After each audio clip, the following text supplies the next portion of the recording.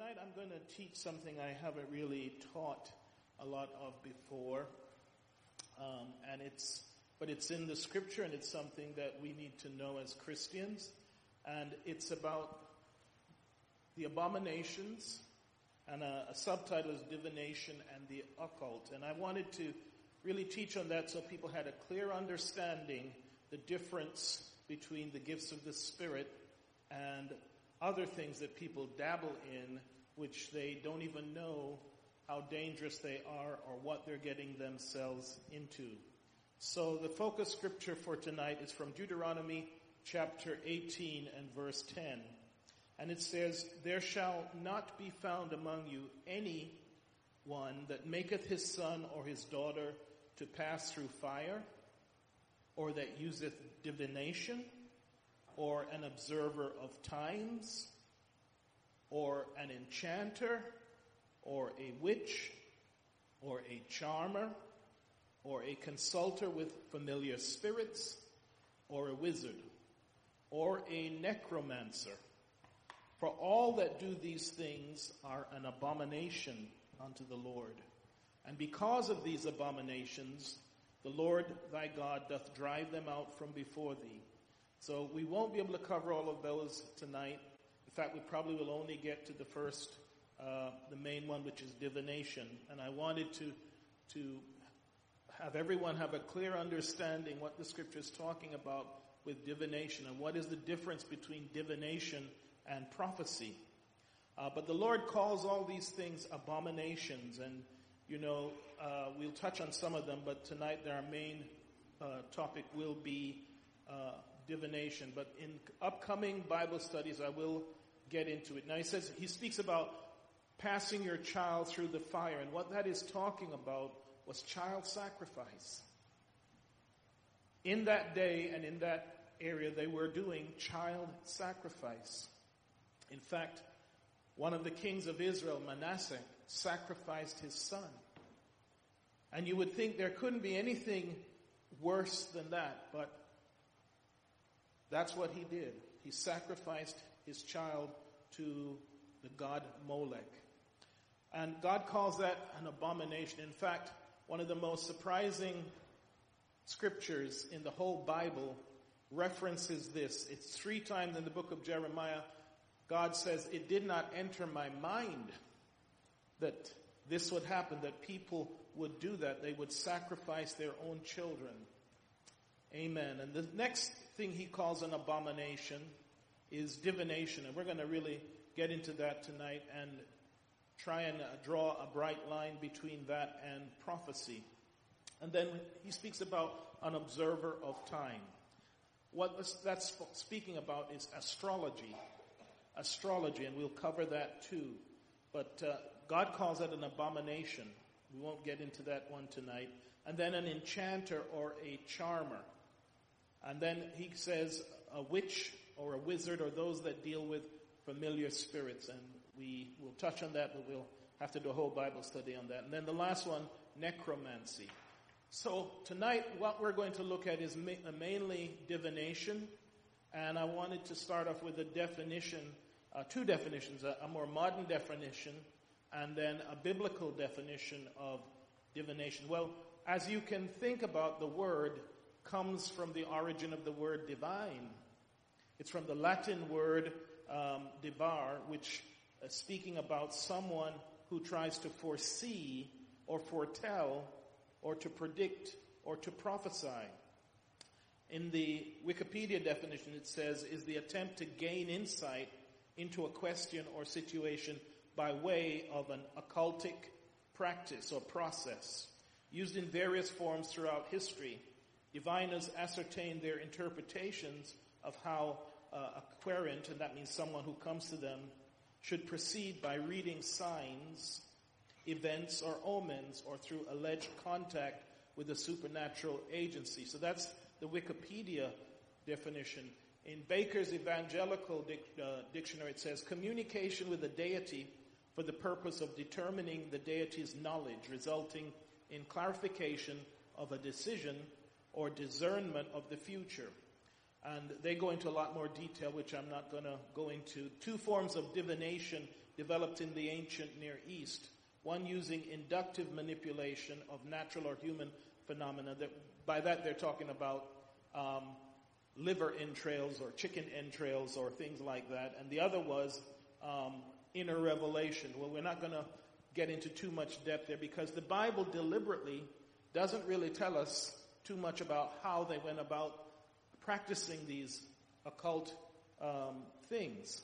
So divination, though, in its full form is claiming to be inspired, and I put by a God, not the God, a God. And that's the clue to the real difference between prophecy and divination.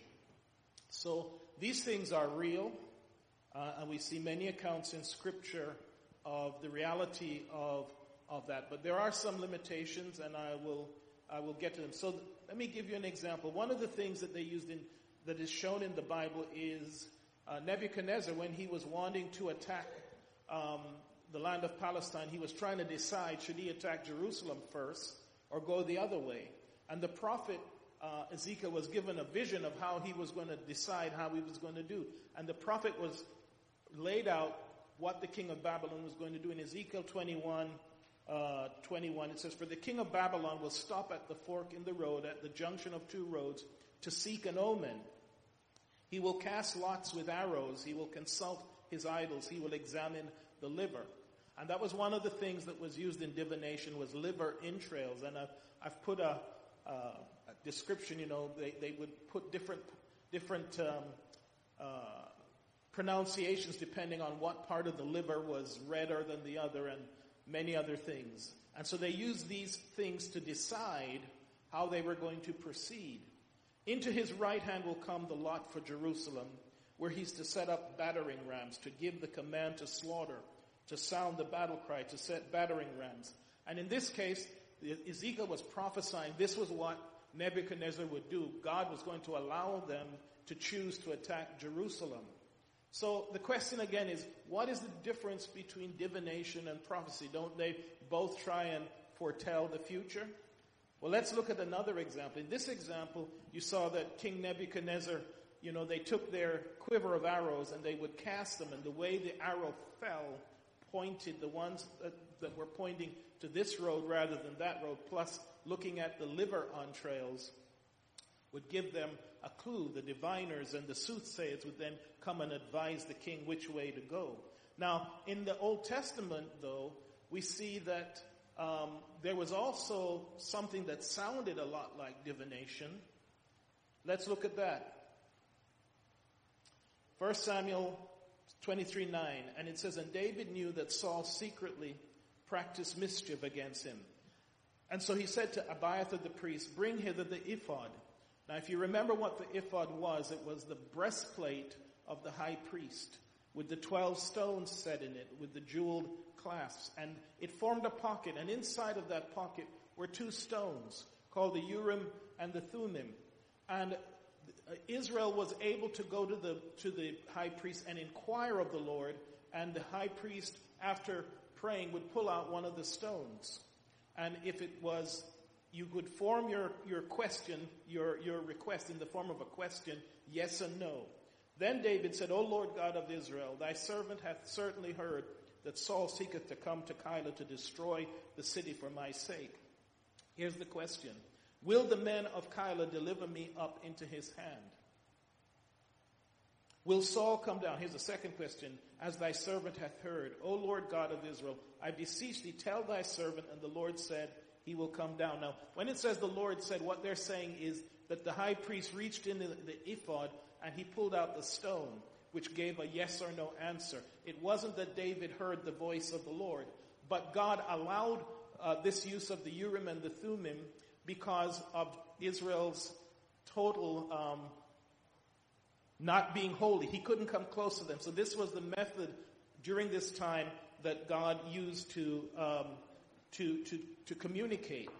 But we shall see that it caused a lot of problems because this was so close to what the seers would do with divination, right? They would do something very similar. Brother Joe. Pastor, when it comes to the Urim and the Thummim, were they based on color? Were they based on or what? determining true or not? Sorry, I didn't get your question. Were they based on color, determining if it was yes or Well, no? the tradition says that it would glow. It would light up supernaturally. That one of the stones would glow, and that's the one that he would know which one to give the answer. That's what the tradition says, that the stones would glow and they would know that. So we see, in this case, the difference between what Nebuchadnezzar did, which was throwing the lots with the arrows and looking at liver entrails, doesn't seem a whole lot different from what David did, going to the priest and pulling out stones. So what's the difference? Why is one divination and the other one not? Anyone?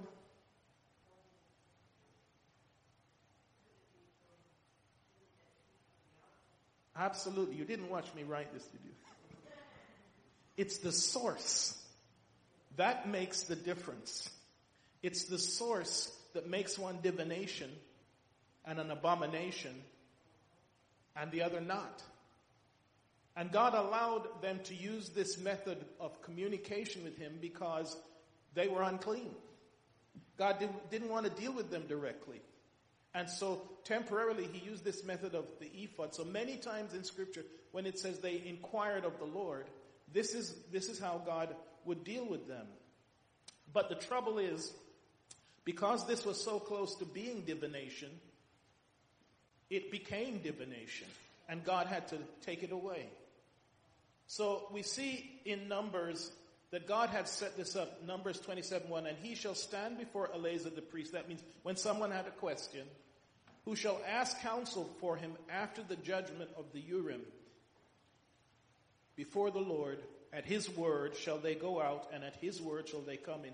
Both he and all the children of Israel with him, even all the congregation. So at the time of Moses and Aaron, when this was set up, this was how God dealt with Israel to give them direction. Someone had a question, they would come, and the high priest would follow this method. And it's believed that one had an aleph and the other one the Hebrew letter for a cross or a taw.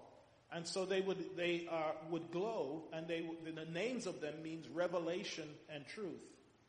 And we see that this is what David did when Saul was coming to attack him. He went to the high priest Abiathar and asked him to use the ephod to decide what was going to happen. And of course, when the message came that Saul was going to come and get him if he stayed in Keilah, he left. He was forewarned what was going to happen through the ephod.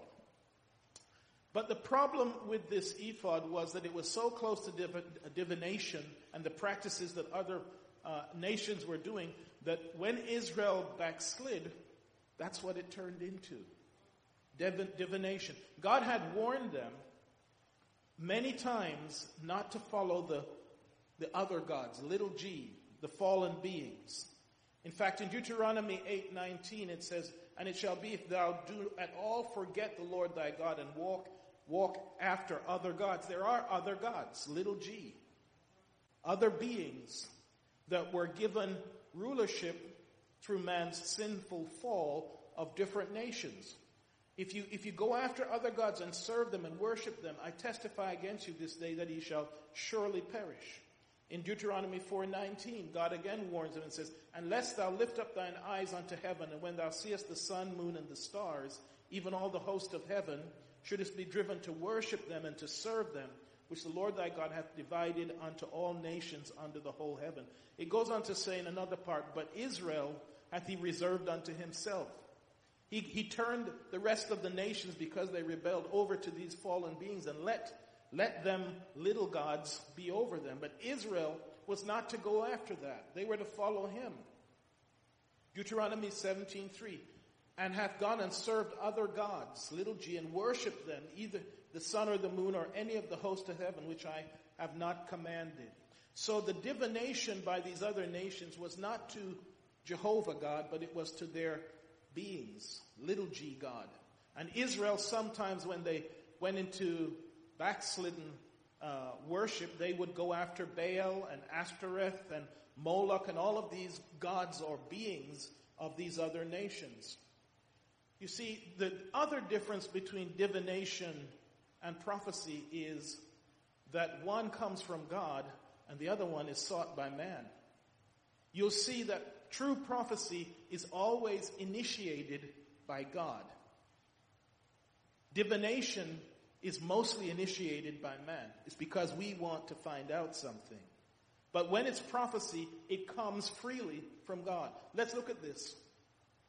In the scripture, I just put just a few places where God decided to initiate something, and therefore it was prophecy. Genesis 15:1. And after these things, the word of the Lord came unto Abram in a vision, and saying, Fear not, Abraham, I am thy shield and thy exceeding great reward. Genesis 15:4. And behold, the word of the Lord came unto him, saying, This shall not be thine heir, but he that shall come forth out of thine own bowels shall be thine heir.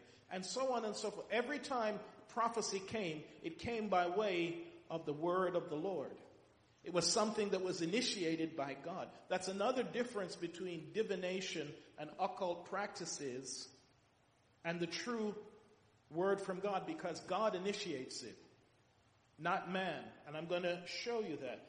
Now, this thing with the ephod kept on for several hundred years to the time of Gideon. And God called Gideon and used him to win a mighty victory over the Midianites. And sometimes just after we've just done a great thing for God is when actually we are ripe for the plucking. And this is what happened to Gideon. After he defeated 300,000 of the Midianites, Israel came and his men came and they started to gather up all of the riches of the Midianites. And he had a good idea. Let's take all of this money and this gold and melt it, and let's make a brand new ephod. Let's make a brand new ephod. Gideon, after defeating the Midianites, he collects great spoil and gold and remakes an ephod, a breastplate with the jewels and with the 2 stones. And the weight of the golden earrings that he requested was 1,700 shekels of gold. This was 42 pounds of gold, this thing he made. Very impressive. Now what he should have done was he should have then given that to the priests, who were the only ones who were supposed to be able to use the ephod for inquiring of the Lord. But instead, he kept it and put it in a city, where he could run it. And Gideon made let me start from Judges 8:26. And the weight of the golden earrings that he requested was 1,700 shekels of gold, besides ornaments and collars and purple raiment that was on the kings of Midian.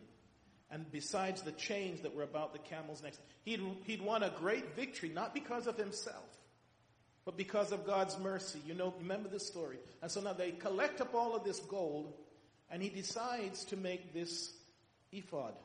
Now, really, you have to ask, why did he even decide to do that? He never chose himself. God was the one who first called him. Remember, I said the difference between divination and prophecy is God usually initiates prophecy. He calls Samuel.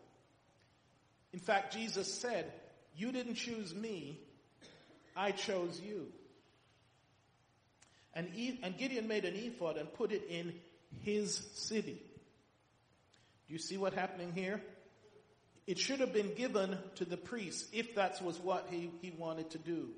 He put it in his city, even in Ophrah, and all Israel went thither, a whoring after it. It became an object of worship, an object of divination, which thing became a snare unto Gideon and to his house.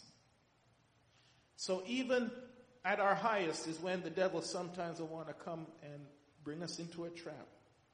So this was a case where this thing, because it was very similar to divination, except from whom the source of the answers came, became a trap to Israel. And in fact, God had to destroy it. The same thing happened with the brazen serpent. It became an object of worship and of occult, and it had to be destroyed. So Gideon made an ephod, and he destroyed. In the end, it was a snare because they started to use it for divination. So let me recap. Divination then is usually initiated by man. True prophecy is initiated by God. Remember all those scriptures that said, the word of the Lord came. The word of the Lord came. The word of the Lord came. Divination seeks a predetermined outcome. When someone goes to it's because they want a specific answer. They're looking for a specific outcome. They're not saying, Lord, whatever your will be. That's another difference between divination and prophecy, is that divination is looking for my will to be done. That's the difference, one of the differences. True prophecy is always open to God's direction. Lord, what is your will? What is your will for my future? Didn't he say in Jeremiah, I know the thoughts I have for you, and that the plans I have for you for an expected outcome. And this is why divination is, when we're asking about the future in that sense, is not a good thing. It's because really what we're saying is, God, you don't know what you're doing. I have a better plan. If we trust God, then divination is not something that we are going to go to. Now, we're going to look at a real example in Scripture. And this is interesting. When the children of Israel were coming through the land of the Moabites, Balak, who was a prince of Moab, decided, he saw what had happened in Egypt, he saw all of the plagues, he saw what had happened, he thought, you know what, we can't fight these people normally, we have to get some spiritual help. So he went to Balaam, who was a diviner, who was into this occult stuff. I want you to come and curse Israel. Let's look at this story. Well, first of all, outside of the Bible, we can see some interesting things, and I'm going to tell you some things maybe different from what you've heard before. It would seem at first that Balaam is a prophet of the Lord, right? It would seem if you read it, he's talking to God. He says, I can't go unless God says I can go. But there's some strange things about the story, because when he does go, it seems that God, after telling him he could go, is stopping him going. You ever saw that in this story? That after he started to go, the angel of the Lord was going to kill him for going. But if you read a few verses, so there's something about that story that doesn't make sense, and I'm going to try and explain it to you tonight. So, some years ago, in 1967, they discovered a writing that had been buried, and it is a book about Balaam, and it really goes into some interesting detail. One of the things it highlights is there, it says that Balaam's God is not Jehovah. When it says God, we'll see that he's not speaking about Jehovah. And if you understand that, then the rest of the story will begin to make sense. Because the writing made it clear that he was worshiping some other gods. And we're gonna go into that tonight. So let's read it in Numbers 22:5. So the prince of the Moabites, his name is Balak, comes to send a message to Balaam to come and curse Israel. He sent messengers, therefore, unto Balaam the son of Beor to Pethor, which is by the river of the land of the children of his people. Now, Balaam, the word Balaam actually means foreigner. So although he was living there, he was not of the Moabites. He was not of the Moabites. He was probably Persian. I won't go into all of that tonight, but just from his name, when you break it down, it means that he was a foreigner there. So they said to him, behold, there is a people come out from Egypt. Behold, they cover the face of the earth, and they abide over against me. Come now, therefore, I pray thee, curse this people. Curse me this people, for they are too mighty for me. Peradventure I shall prevail, and we may smite them, that I may drive them out the land. For I wot that he whom thou blessed is blessed, and he whom thou cursed is cursed. So he had a reputation of being able to marshal some spiritual effects. And so Balak sent to him. Now, you can tell that this was not normal prophet of God, because the elders of Moab and the elders of Midian came with rewards for, what does it say? Divination in their hand. Let's read it a little bit more. We're going to see who it is that Balak is actually talking to. Now, Numbers 22:8. Now, I got to point out something to you in Scripture, that when it says Elohim, Elohim is a general name for God. It's not a specific name for God. And as you can see from there, it can mean rulers, judges, divine one, angels, God's little g, as well as God, Jehovah. But Jehovah is the specific name. Elohim just means God's, God. It could mean many things. So now, when you understand that and you read the story now, I'm going to point out some things to you. In Numbers 22:8, and he said unto them, he told the people that had came, stay here tonight. I will bring you word again as the Lord. And when it's capitalized, it's speaking to Jehovah. So he's telling them, I'm going to speak to Jehovah, that God, to ask him permission. But then I shall speak unto Jehovah. And the princes of Moab decided, okay, we'll wait the night. You go speak to Jehovah if that's who you're going to speak to. But verse 9, now look at verse 9. It doesn't say Jehovah, does it? It says God. And this time it's Elohim. So he told them he was going to speak to Jehovah, but who he's actually speaking to is God, little g. Are you following me? You following me? You see how it changes from Lord to God.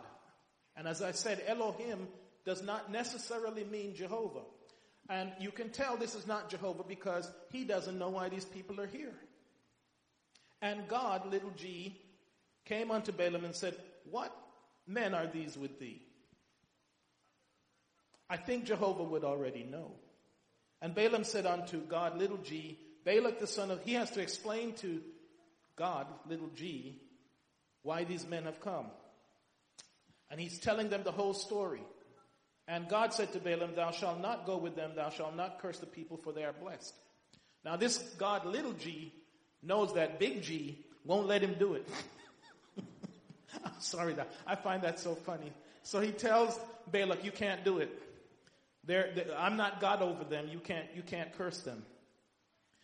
And but you know the story. Balak won't give up. He keeps coming and saying, look, you got to do something. He said, well, all I can do is go back to my God, little g, and keep asking him.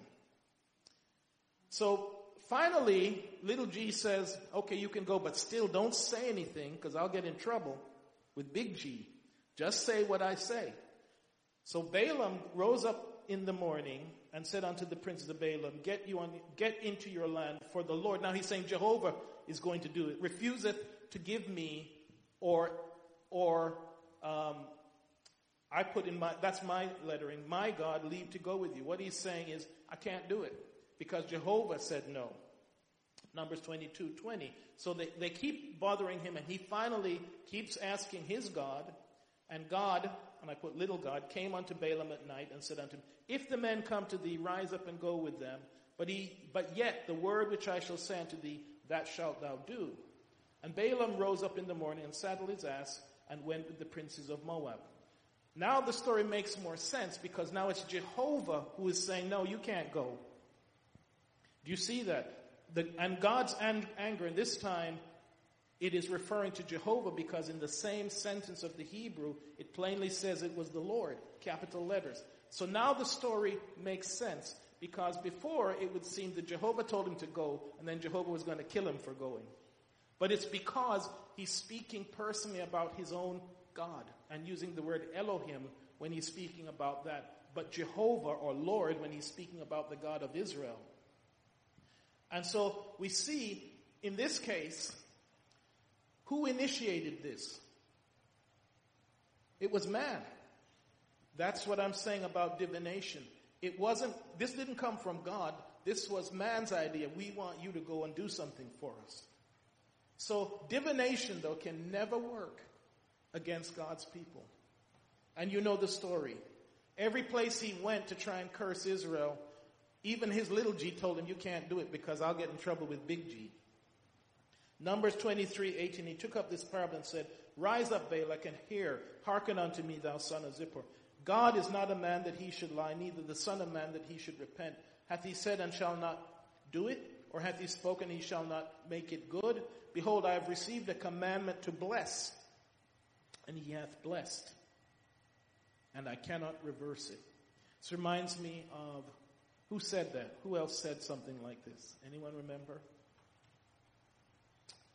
Isaac.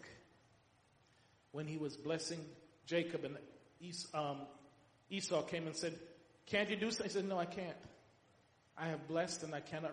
I tell you what, if we understood the blessing of God on our lives, yes, we're going to be going through the wilderness. All Israel didn't even know what was going on. They had no idea this spiritual battle was going on. They didn't even have a clue about it. And yet there was this battle going on in the spirit world to who was going to be able to curse them. And the answer is it cannot be done. Because if you are a spirit-filled believer, the Bible says we are sealed. And verse 20, behold, I have received commandment to bless, and he hath blessed, and I cannot reverse it. Surely there is no enchantment, and this is the proof now that Balaam was not some prophet of God, because he was dabbling in the occult. Surely there is no enchantment against Jacob, and he admits it. Neither is there any divination against Israel. According to this time it shall be said of Jacob of Israel, what hath God wrought? Taken them out of Egypt, taken us out of sin, and formed a new nation. Numbers 24:1. And when Balaam saw that it pleased the Lord, after doing this, trying to curse them so many times, and you notice it changes who he's speaking to again. It says Lord. Now it's Jehovah again. To bless Israel. He went not as other times to seek for enchantments. He was doing all his cursing and what he was trying with occult practices, with all the stuff that we are not going to talk about of what they do. But he didn't give up, and later on we find out that he was able to deal Israel a very big blow, but not through occult, but through people. Remember what I was saying? I'm not afraid of spirits, but people can do you damage. And because he couldn't curse Israel through divination or through the occult, what he told Balak to do is, tell you what, you dress up all your pretty women and send them into the camp of Israel. And you know, that worked. That worked. And it took a few thousand of the Jews and turned them against God. They became idolatrous. So what he couldn't do with divination and with spiritual warfare, he was able to do through people. Let's look at this again. And again, I'm trying to show you the difference between divination and prophecy. Remember now, divination is always started by people. Prophecy is initiated by God. Let's look at another example. There's so many. When God rejected Saul and wouldn't speak to him, Saul decided he was going to have to find out what was going to happen. Then said Saul unto his servants, seek me a woman that hath a familiar spirit, and we'll go into that next time, that I may go to her and inquire of her. And his servants said to him, behold, there is a woman that hath a familiar spirit at Endor. Again, who is initiating this? Saul, yes. This is not God's plan. Then said the woman, whom shall I bring up unto thee? And he said, bring me up Samuel. And when the woman saw Samuel, she cried with a loud voice, and the woman spake to Saul, saying, why hast thou deceived me? Because he was pretending not to be Saul. For thou art Saul. And the king said unto her, be not afraid for what thou sawest. And the woman said unto Saul, I saw little g's, gods. Remember what I was saying, that most of these divination and stuff is to do with spirit beings, the little g's, not God Almighty. I saw little g's, gods, ascending out of the earth. So we see again that divination always starts with man. It's us wanting to find out something that maybe we're not supposed to. When the disciples asked Jesus, finally, what day is the rapture? He said, it's not for you to know. It's not for you to know the exact day of the rapture. The Father has reserved that. He says, even the angels don't know. In fact, he said, even in my flesh on earth, I cannot know. Now that's something, isn't it? So there's not everything we're to know. What we are commanded to do is trust. We're commanded to trust. The Bible says our life is hid in Christ. And that's why divination and reading your horoscope The Bible says all of that stuff is an abomination. Because what it's saying is, I want to find out for me. I don't really trust you. And what you're saying is, I'm not letting you control my life. I want to control it. So how does God speak? Well, in the Old Testament we see it said the word of the Lord came. That's how God spoke. The word of the Lord came. And that's how God manifested in many ways. And we know who the word of the Lord is, right? Because in John 1:1 it says the word became flesh and dwelt among us. And we beheld his glory, the glory of the only begotten. So how does God speak? How does true prophecy come? Hebrews 1:1 says, God who at sundry times and in divers manners spake in time past unto the fathers by prophets, hath these last days spoken unto us by his Son, whom he hath appointed heir of all things, by whom also he made the worlds. In the Old Testament, God did speak in some strange ways. Anyone want to be a prophet in the Old Testament? Let's look at this prophet. God told him, this is what I want you to do. I want to speak to Israel through you, but you're going to act it out. You're going to have to act it out. Take unto thee wheat and barley and beans and lentils and millet and fitches, and put them in one vessel, and make thee bread thereof, according to the number of days that thou shalt lie upon thy side. 390 days shalt thou eat thereof. That's on the menu for the next year and a bit. That's all you're going to eat. And I want you to lie on your side most of the day for 390 days. That's what Ezekiel was commanded to do. And thy meat which thou shalt eat shall be by weight 20 shekels a day. From time to time shalt thou eat. And thou shalt drink also water by measure. Do you understand that this was not something that Ezekiel initiated? This was coming from God. And when God speaks, sometimes what he asks us or what he says makes sense to us. Thou shalt eat it as barley cakes. Thou shalt bake it with dung that cometh out of man in their sight. He was to cook the food using excrement to make the fire. I don't mean to mix it in, but to make the fire. So that could not have smelled very good or been very appetizing. What was God trying to speak to them? You see, they were used to these strange things because that's how their God spoke to them, a very strange thing. So God decided he would do a really strange thing to really make them, what's going on here? And the Lord said, even thus shall the children of Israel eat their defiled bread amongst the Gentiles, whither I will drive them. God was trying to make a point. See, this is what's going to happen if you don't change. But this is the only way because they were used to that's how they interacted with these strange rites with these other gods. So God actually, in this case, spoke to them in the same way. Aren't you glad you're not an Old Testament prophet?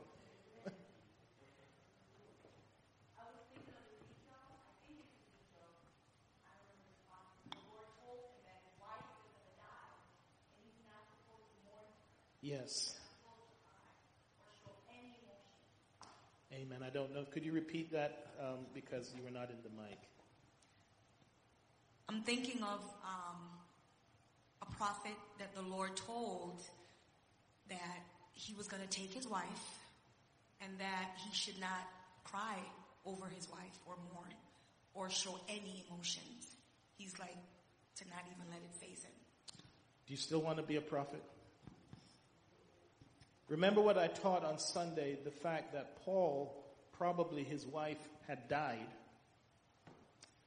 And he had gone on all of those journeys just himself. I don't think I could do it. Sister Brown. Another prophet we recently was studying, Hosea, who had to marry a harlot. And I think... was told to leave her, and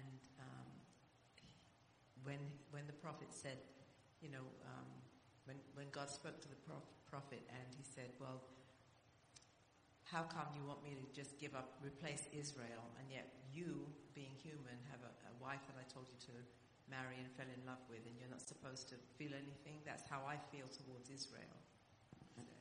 See, God used some of the things that are in the Old Testament because that's all the people understood.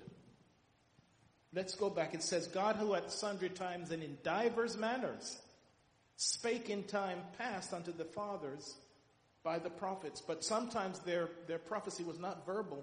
They acted it out. Sister Alexis? Aaron's two sons in, I think it was in Exodus. That is shocked the crap out of me when I read it. I was like, what? They brought the wrong incense, and God's holy fire burnt them, both of his sons up, and he told them he wasn't allowed to bury them, and he wasn't allowed to mourn them. Yes. And I was like... Yes, that's another one, yes, that because they sinned, they treated the holiness of God like haphazardly. They took fire that hadn't come from the right altar, strange fire, and because of that they died. And then Aaron was told he couldn't mourn them because he was high priest. And that's why 2,000 years later, when the high priest ripped his garments, that was a sign of the end of the law, because the high priest was never to mourn or show mourning. So God in the Old Testament tried to use whatever way he could to reach Israel. When we get up there, no one can accuse him of not trying. He's tried verbally. He's tried through earthquakes. He's tried through prophets acting out. And then lastly, he came himself and came back from the grave. And people still don't believe. But in the new covenant, he hasn't stopped trying. It says, God in various times, in various ways, spoke in time past to the fathers by the prophets, has in these last days spoken to us by his Son. And now he's speaking to us because through the Comforter. He says, I'm with you, but I'm going to be in you. In the Old Testament, there were three major channels of God speaking. We talked about them: dreams, the Urim and the Thummim, and then through the prophets. And it's still, there are three channels today. Let's look at it. In Acts chapter 2, verse 16, on the day of Pentecost, Peter is saying that this is that which was spoken by the prophet Joel. And it shall come to pass in the last days, saith God, I will pour out of my spirit upon all flesh, and your sons and daughters will prophesy, and will see visions, and your old men will dream dreams. And on my servants and on my handmaids will I pour out in those days of my spirit, and they shall prophesy. So we still have revelation and truth. But now it's not the stone that was in the bag, it's the God's writing on our hearts. If we listen, the Holy Spirit is there to lead us into all truth. You know, that's what the Holy Spirit replaces, is the Urim and the Thummim. The two stones were called revelation and truth. John 16:13, howbeit, when he, the Spirit of truth, is come, he will guide you into all truth, for he shall not speak of himself. The two stones could not speak, but they answered the question by which one glowed. The Holy Spirit is here to answer our questions, except we are asking someone else. We don't believe that God can speak to us in the still small voice. And so we're looking at horoscopes, we're looking at Ouija boards, and other things that we're not supposed to be messing with. And I'll get into that on another Bible study. It says he will show you things to come. Do you understand that God can show you things to come? When Paul was going to Jerusalem, the prophet Agabus came and took his girdle and tied him up and said, this is what's going to happen to you when you go to Jerusalem.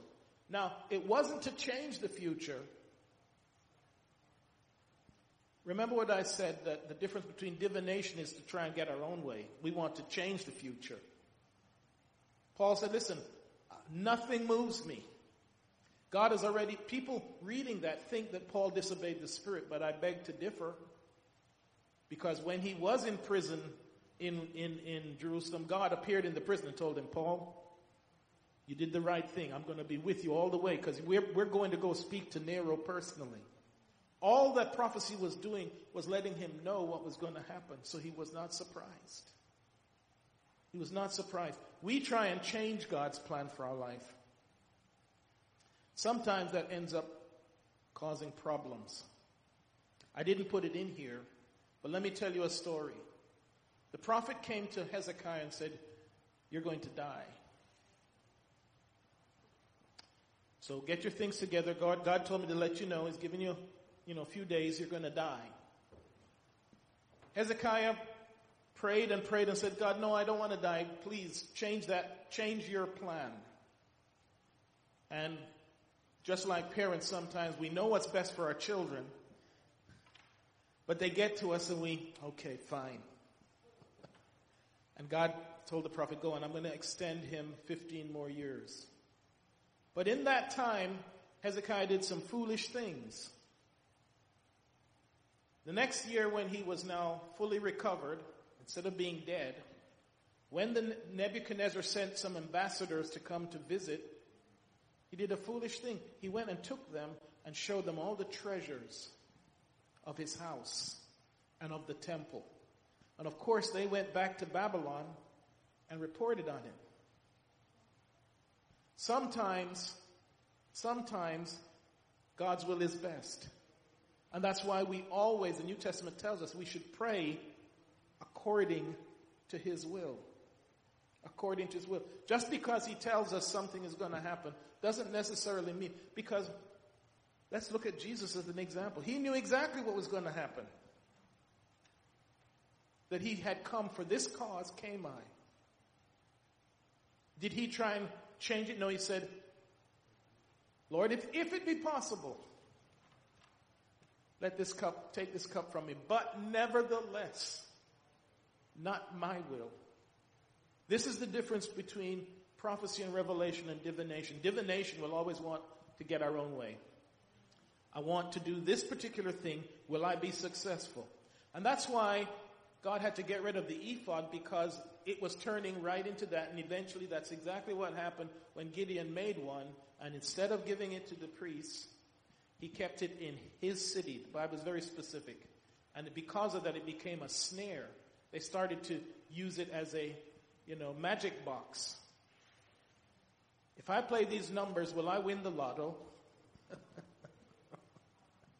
Come on now. If you had a magic box that would tell you the yes and no, we'd all be tempted to do that, wouldn't we? If I play my birthday numbers, will this win the lotto? And that's what happened. And the Bible says it became a snare to Gideon's house.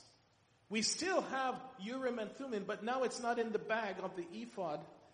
It's supposed to be in our heart when we get the Holy Spirit. He will show you things to come. But the trouble is, we're looking for the answers somewhere else. It's like the story I told about the voice, right?